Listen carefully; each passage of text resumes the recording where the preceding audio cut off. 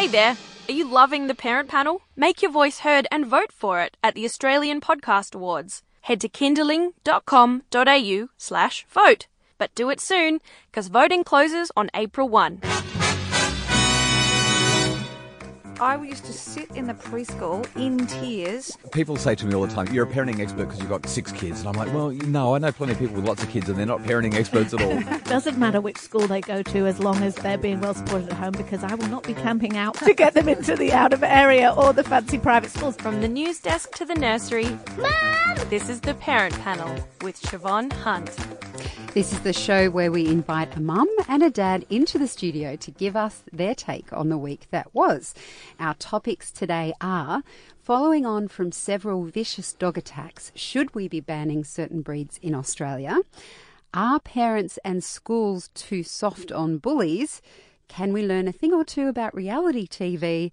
And what are the classic children's movies that should never be remade? Joining me to discuss all these topics is Kate Browne from Choice Australia and social researcher Neer Korn. Welcome to you both. Hello. Now, as always, I just want to start with a little introduction to your families so people know where your vast wisdom and experience is coming from. Kate, tell us about your girls. I have 2 girls. We're a very girl-heavy house. Even the cat is a girl. So my husband's seriously outnumbered. My daughters are 10 and 7. One is as calm as the ocean on a good day, and the other one's as wild and stormy as, a tsunami. They're chalk and cheese, yeah. And which is the one that loves soy sauce? Oh, that's the small one she likes. Do you remember that? She drinks soy sauce out of the little plastic fish. It's disgusting. Kate once said that her daughter would crawl over broken glass to get to soy. You didn't bottle feed her with soy sauce, did you? No. Yeah. Maybe you ate a lot of sushi once. I do like salty food, though, so it's probably my fault. And for you, Neer? I have a 16-year-old stepson at home and a 5-year-old son and a beautiful groodle called Teddy. What's a groodle? A golden retriever poodle mix. No way. It means they're lovely, but they don't molt. That's actually my dream dog. I've been looking at dogs and You can borrow him. Oh, so tempting. I had no idea. I knew there were Oh no, hold on. Is a labradoodle the same as a groodle? That's a Labrador. And you're talking poodle. about golden retriever. Yeah. Okay, There's spoodles and multi-doodles and all kinds of doodles. Cockroach doodles. Yeah. All right. Well, let's get into it. Our first topic today, speaking of dogs, is it time that we made certain dog breeds, not groodles, illegal?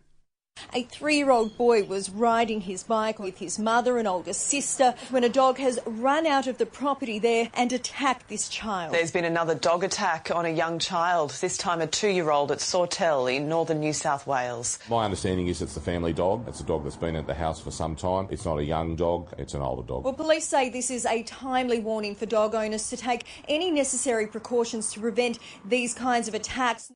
So even if you haven't been watching the news, chances are you've seen these stories in the newspaper. Just a quick rundown. On Saturday, a baby girl, Camilla, was killed by a Rottweiler in Inverell, which is northern New South Wales. On Sunday night, a 10-year-old girl was attacked by what they say was a South African, hopefully I'll say this right, Boa Boel in Berwick, Melbourne. It's quite a big dog. Then on Tuesday, a 3-year-old boy had his ear savaged by a Great Dane in Newcastle in New South Wales. There was a writer, L.J. Charleston, who wrote this really passionate piece for News Limited saying, and I quote, "If any breed is powerful enough to kill a person, you shouldn't have it around a small child at all." So the question I have is, should we be making certain breeds illegal? And whose responsibility is it? Is it the owners to train and restrain their dogs, or is it for the parents to teach children that not all dogs are safe? Kate, I know you're thinking about getting a dog. It's not a great time to be working that out. No, it isn't. I mean, look, the first thing I will say before I launch into my opinion, I'm animal crazy. I went and lived in Bolivia for 3 months and walked wildcats in the jungle. That's how crazy I am about animals. So I'm just putting that out there. I do have a cat at the moment, but I've been thinking about getting a dog. But I do have really strong feelings about dogs and dog owners. Being animal crazy, managed to give birth to a daughter that was deathly afraid of dogs. Like, she almost got run over by a bus on Norton Street because she didn't want to walk past an elderly, obese pug one day. That's how scared she was. And she wanted to love them, but she was terrified. And I was really confronted by a lot of dog owners who really didn't seem to care or understand. And often the first thing they'd say to me is, oh, obviously, you guys don't like animals. And it's like, oh my, if you even knew. The other thing was very much the onus was all on Ivy to kind of deal with the problem. The dog owners were pretty arrogant about that. Parlaying that into the issues we have now, I think, it's really tricky. Animals are unpredictable. But I do think, when you do have dogs that are big enough to take someone down, you do have dogs that have been bred to the baubles. That's a South African dog that was bred to protect homesteads and protect predators. Is that the kind of dog you want in the city or you want in a family home? I think, it's difficult for the dogs that have been bred like that, but if you don't have owners that are responsible and train those dogs, it's really tricky. And even if you have trained those dogs, you're not necessarily going to be guaranteed that that dog's not going to act on its base instincts that have been bred into it for hundreds of years. Neer, what are your thoughts? Yeah, I tend to agree, and it seems to be very common sense. Every child needs to be accustomed to dogs, and I've noticed that the kids who aren't accustomed to dogs and run away and are scared of them, that's really unhealthy, But we had an issue even with our very, very gentle Groodle when the baby came home, and he did try and attack him once. And we did think, do we put the dog down? But we learned quickly that we just got the baby to feed the dog, and then he knew who was boss. So every parent really has a responsibility because there's dogs everywhere. Most of them are very gentle and kind. But when it comes to really aggressive breeds, and you know how the experts all talk about how it's not the dog, it's the owner. But I have a sense, and I'm very generalizing here, that a particular kind of person wants a very aggressive dog, and maybe like gun owners in the States, with machine guns. I don't understand why anyone needs or wants an aggressive dog, because they want to live in a community. So I'd be a bit right-wing about this, and I would say there is no place for aggressive dogs in society. I do agree with that, because I do think the owner and the type of dog are often eerily well matched. And it's like, I'm looking at Neer now, thinking of Groodles. That tells me Neer's a lovely person, because Groodles are delightful. Maybe I got the dog in order to create an image. Well, it's an interesting question, though, because thinking, Kate, now when you're saying you're trying to choose a dog for your family, and what kind of dog would you choose? It's unlikely that you would go for a South African, even without this, even without that story. Yeah, and I love animals. I would love to get a rescue dog as well, and that's something I'm looking at. But it is very sad. So many rescue dogs have what I consider not appropriate breeds in them. There's mastiffs, there's pit bulls, there's a lot of the kind of quite aggressive dogs, even if they're aggressive to humans, they're quite aggressive to other dogs. And it is sad. And you can see how these are often the dogs that get left to be rescued. And yes, designer dogs, people can laugh at them, but at the same time, as you can breed a dog over hundreds of years to be inherently aggressive, you can breed a delightful dog that doesn't shed and is generally pretty easygoing and chilled out. And I'm sure there's some people who have dogs who are bred to be aggressive, who have trained them to be very gentle and kind, but they do have an unpredictable instinct which tells them to do that. Just 2 days ago in the park, I was just walking Teddy, and there was a lady there with 2 little dogs. And the way she was treating the one dog told me to be careful. And sure enough, a few seconds later, the other dog attacked my beautiful doggy. And looking at her stress and aggression levels told me this is something to keep away from. So obviously we went to the other side of the park, but it shouldn't really happen. Yeah. All right, well, there's a lot to think about there. Next, we're going to be speaking about parents and schools, whether they're too soft on bullies. I'm Siobhan Hunt. You're listening to the Parent Panel on Kindling Conversation.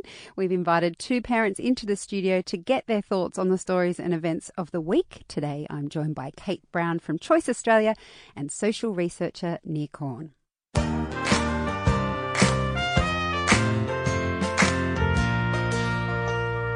Kindling Conversation. Action! You, with your words like knives and swords and weapons that you use against me, you have knocked me off my feet again, got me feeling like a nothing, you. In the lead up to the National Day of Action Against Bullying and Violence, writer Kylie Lang argues that we need to have zero tolerance of bullies in schools. She says, quote, some bullying behaviour is linked to personality disorders, but most can be corrected with firm discipline and the setting and enforcing of boundaries, the type of tough love, many parents avoid these days. Now that I have children at school, I don't think I see things as black and white as that. Kate, do you agree with Kylie's comment that basically parents, and the rest of her article implies schools as well, need to be tougher on bullies? I think bullying is so complex, and it really depends on the child. And I do actually feel like I can speak on this because I've actually had some issues in the last couple of weeks with my youngest daughter. And believe it or not, she's the one that's been being the bully, and that is really confronting. And we've been unpacking what's been going on there, and it's so complex. I mean, my daughter's having a lot of emotional problems. She's got a friend, and the two of them together are just a bad combination. They love each other, but when it goes toxic, it goes super toxic. And yeah, look, maybe even a year ago I would have said, sure, you need to just, get in there and just unraveling these two little girls' personal situation is possibly one of the most complicated things I've ever come across. I can imagine. And each situation's uniquely different. But what I will say, and I feel incredibly lucky, is the school has been amazing, and the school hasn't gone for black and white solutions. The school has said, we don't want them not to be friends, for example, and keep them separated. We want them to be able to work through it and also work through their behaviour with other children. And they're really taking a very kind of proactive approach with this, which I'm so grateful for, because the first thing when I found out about it is I felt utterly disarmed, because I'm like, I can't be in the playground. I can't control this situation. So for me, it's not black and white, but, schools, parents need support. They don't need tough And how would you feel if the school had been really tough on your daughter? How would that have made you feel as a parent, knowing there's a problem, but also understanding she's in a hard place? I'm not against that. I'm definitely not a kind of parent that would jump in and go, oh, it's not my daughter, it's obviously the other child. And I'm so grateful, actually, this other child who's in this little deathlock at the moment, her parents are very reasonable as well. I think, there's a place for that, but there's also a place for unpacking what's going on. And the school, in our case, the school's done that, and it's unearthed a whole Pandora's box of problems that we're working through now. But I think if you just did the kind of discipline, that top line discipline, you're not going to get to that place. So I don't know how long it would last. Can I ask you, so I've thought of this before, is it worse if your child is the bully as opposed to the one being bullied? I think it is, Neer, and I was just very shocked. It was that first reaction was like, we don't do that. We're not, and I almost thought, oh, she's the one that's being bullied. And I think I went to that place because that's the easier, you can then be outraged. I just felt this crushing kind of mix of guilt, absolute horror, and kind of panic, because I'm like, it's almost like we're hardwired to know how to react when you're the victim, but not when it's your child. And you've got to love your child and support your child, but you're also I was pretty angry when I found out some of the things she and her friend were doing. Yeah. Neer, have you had any experience in this? Only as a child who was bullied. And, the schools that I went to, all those years ago are very different from the schools today. The level of awareness and care is really quite profound, and schools do respond really well in general. But when I ask kids and young teenagers about bullying, and I ask them, what proportion of bullying do you think your parents and teachers at schools know about? And they said 10%. Wow. So the tip of the iceberg, because it's no longer out there where you bully and everyone can see and nobody cares, because they know it's secret, it's hidden, it's very subtle. And I said to the kids, why don't you share this with your parents? And they said, because my parents want me to succeed so much in the playground, I don't want to disappoint them. So, and obviously for the child who is bullied, for all the children, we've seen catastrophic cases of late. This is such an enormous issue. So there has to be intervention, and severe intervention in cases. Excuse me. But it has to be within the circumstances, doesn't it? Maybe like with the dog owners we were talking about, maybe there is, in severe cases, a degree of what's happening in the home. I'm not saying in your case, of course, but I'm saying in severe cases, what's leading the child to do so. But having said that, children do not deserve to be bullied at any circumstances, and schools are responsible, along with the parents, to create an atmosphere where they can come up with it, they can talk about it, and it can be resolved. And if it requires expulsion or punishment, it should do, because we should not show a sign of tolerating it. But one other thing is that kids have told me very clearly, when I say to them, don't schools have programs and things, they said sometimes that actually makes it worse. Really? How? Because the schools come out, like companies have beautiful mission statements. We believe in equality and community, but then they're just fluff words. And that makes it very harder for the kid to come forward with it because it doesn't exist in theory. So I think we have to be very careful, and you have to have a school and teachers and leaders who are more astute, who are not behind the desk, but in the field, watching, observing, talking, and communicating about these things. So what you're saying is the examples in these programs aren't sort of real-life examples. They're like ideal situations in how you would deal with it? Well, a school comes out of the very first assembly and said, we don't tolerate bullying here. And then a kid is bullied. Well, hold on, they've just got a contrasting message, and I've got no voice because you told me it doesn't exist. And I think they have to say, we don't accept it, here's the consequences. But if you experience anything, if you see anyone else experience anything, please come forward, and it's treated in the rightful manner. Not knee-jerk, of course, but in the gentle manner of let's find out what's going on, what's the other side, what's the complexity of it. But then, of course, you get accused of mollycoddling kids too much. And as a parent, I know this. It's very hard to know when to get involved and when to leave things alone. Yeah. And I'm conflicted by this with a 6-year-old. I can't imagine what will happen when he's a 12-year-old.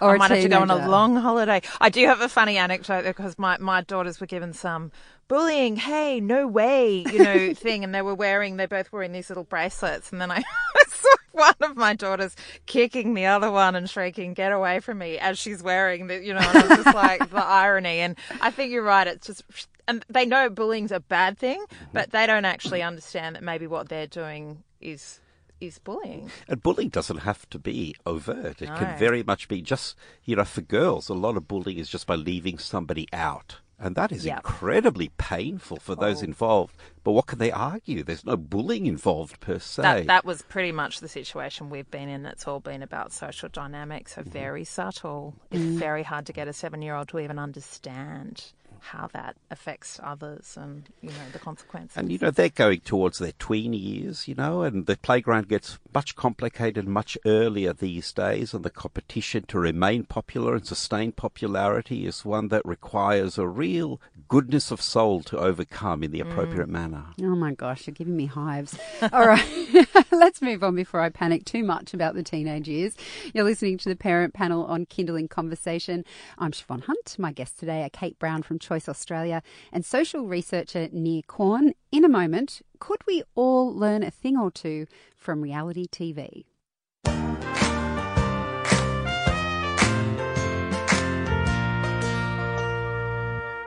You're listening to Kindly Conversation.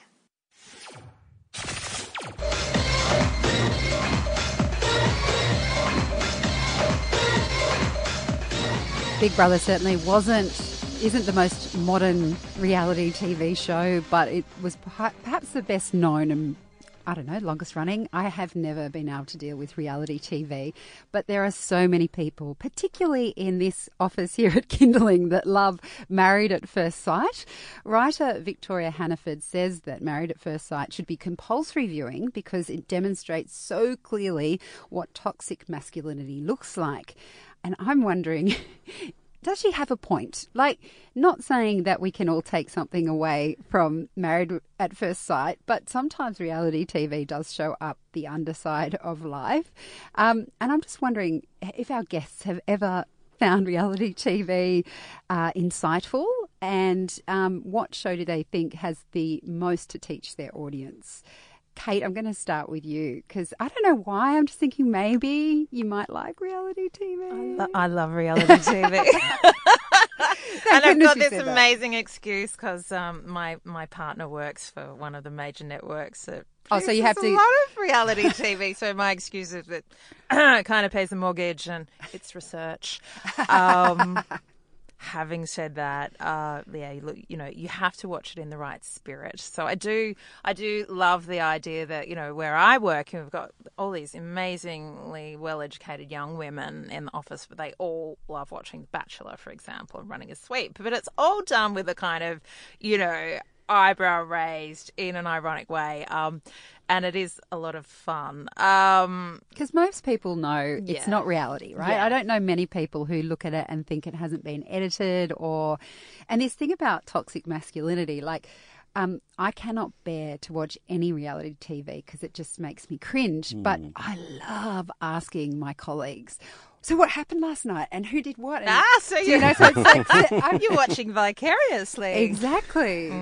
Well, look, I love it. I often find that I read the updates online. I haven't actually watched the show. Like, I've never really watched Married at First Sight, but I know everything that's going on because I've read. I don't know what that says about me. In my house, the girls do see some of it. We're not really sitting down watching The Bachelor with them or anything like that yet. But I will say this: they love MasterChef. MasterChef is basically reality TV. It's a bit classier. And they love it. I'm really bored with it now. I think most people are. Yeah.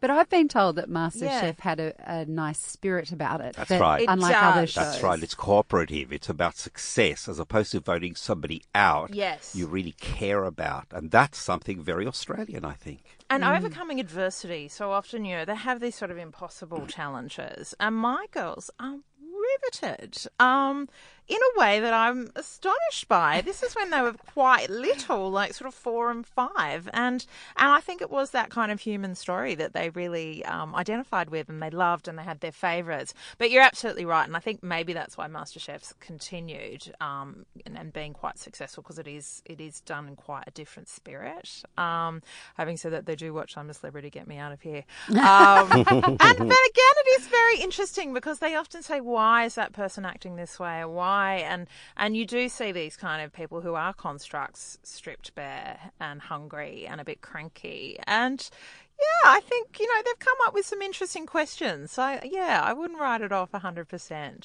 Neer, what are your thoughts? I've looked at this extensively with people and with kids, and there's 2 things behind reality TV. One is learning to live. How do other people manage in these circumstances? And in that way, it's actually very beneficial because here's somebody in a very stressed situation. They might have been kind of teased or something, or how do they deal with it? And they find this really reassuring to learn from. On the flip side, it's also about permissible malice. It allows us to make fun of people. And the truth is we look at it with both eyes. People look at it, but they also make fun of people. And that's not a great human characteristic. And I think it depends on what the show's purpose is. Marriage at First Sight, I dare say, is about being salacious. It's about picking all the horrible bits where people backstab. I don't know the value for any child to really be exposed to that. But then you look at other shows, and The Block, MasterChef, these are shows where people are cooperating with each other. And I guess generally I would say things like, if you look at My Year 12 on ABC Me, for example, that's a great example where they're really showing people quite raw. How do you deal with this tough situation? And there it can be an incredibly positive scenario. How do other people do it? So, you've given me reasons to watch it now. Just some comments from the audience. Catherine says there is reality TV and there is reality, MAFS, Married at First Sight is not reality, neither is The Bachelor or even MasterChef for that matter. Closest thing to real reality TV is probably Grand Designs. I dispute that, but anyway. Oh, and Struggle Street was pretty educational. That show could really teach some people about the reality that is happening around them. Dee says, no one needs to see that. And Christy says it's the psychology of humans. Up next, we're going to be talking about when classic movies should not be remade.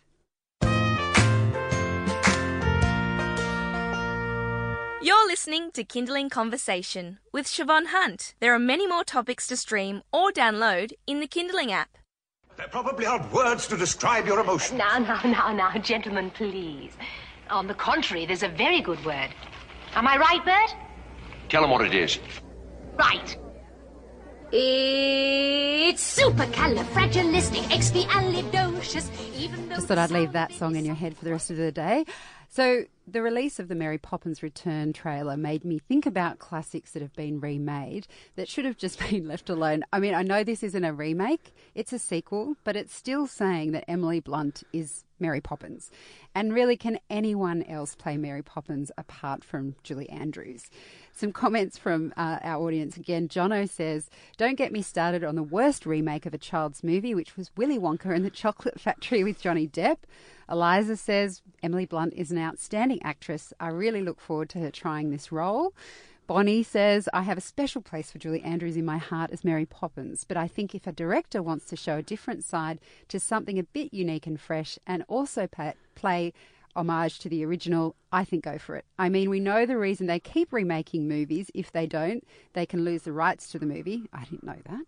So let's just hope that as they remake, they do it with style and bring something new along with the old. And Alethea says, I'd have to put it to my 5-year-old. She's the expert. So Neer, do you have any of classics that you think should have been remade, or are there some that you actually like? I think about it a lot because personally, and I hear this from a lot of people, there's a sense of nostalgia. You really want your kids to enjoy some of the properties that you enjoyed as a child and see their eyes light up like yours did. And then Willy Wonka is the obvious example where I think, why, and it stands the test of time because I don't know if many of these movies can stand the test of time anymore. But Willy Wonka did, and it's just infectious. I think The Wizard of Oz could never be remade again. I don't know if you could, because when they remake these movies in the present context, it doesn't seem as innocent and pure anymore. There seems to be something about it that is a bit more edgy. And I don't think the producers can help it, in fact, in a modern era. But I think sometimes innocence and naivety is a beautiful thing to keep as it is. Kate? And simplicity, because my daughters both loved The Wizard of Oz. And I mean, it was made such a long time ago. And, so much of those sets, they were handmade and it's almost like musical theatre or something. They don't mind. But I'm thinking with horror, my God, imagine if someone wanted to remake it, there'd be special effects out the wazoo. Does that bring anything Just to because the you party? can doesn't mean you should. Yeah. Look, it's really tough, and I have to laugh because I saw a trailer for Peter Rabbit the other day. Yes. Controversial. Oh, yeah, and I was actually want to see that. Joking because a friend of mine worked on it. He had a lot of problems with it, and then I said, please tell me they haven't turned Peter Rabbit all modern and he's not kind of breakdancing. And my friend is actually like, how did you know? And I'm like, I didn't.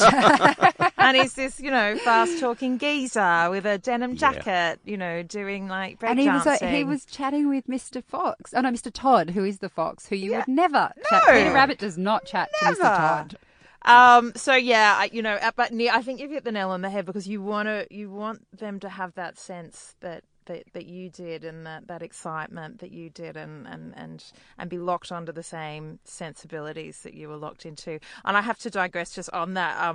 My youngest has been reading The Magic Faraway Tree, and we picked up a newer version of it, and Fanny is now called Franny. Right. Dick is called Rick. And Dame Slap, who used to send chills down my spine, is now called Dame Snap. Right. And I'm like, why? Yes. I didn't know they did it with books.